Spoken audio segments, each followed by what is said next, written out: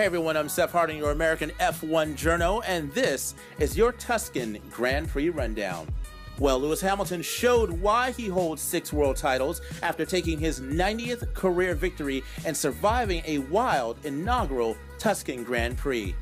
Hamilton now sits just 1 win away from tying F1 legend Michael Schumacher's all-time record of 91 wins. Hamilton also took his 42nd consecutive points finish, setting a new record in Formula One, along with his 222nd career points finish. Hamilton's win also gives Mercedes their 100th win in Formula One.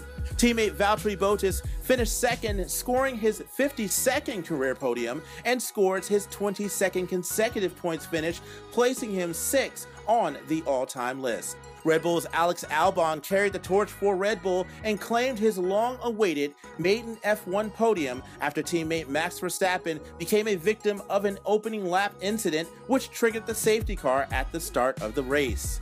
There were 2 red flags featured in the race. The first was triggered by a collision involving a number of cars after the safety car restart, and the second by Racing Point driver Lance Stroll, who lost his car at turn 9, slamming into the tire barriers and triggering the second red flag.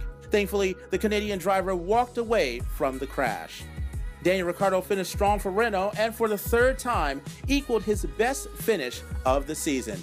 After losing his teammate, Sergio Perez finished 5th in the second Racing Point, while McLaren's Lando Norris and AlphaTauri's Danny Kvyat finished 6th and 7th, with Charles Leclerc only managing to finish 8th as Ferrari celebrated their 1,000th race in Formula One.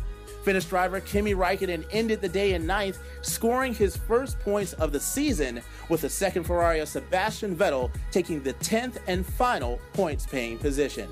The Williams of George Russell, who just missed out on his first championship points in F1, finished 11th, with the Haas of Romain Grosjean making the 12th and final car out of 20 that started to finish the race. Well, that's going to do it for the rundown. As always, my friends, be safe, wash your hands, and we'll see you when the lights go out.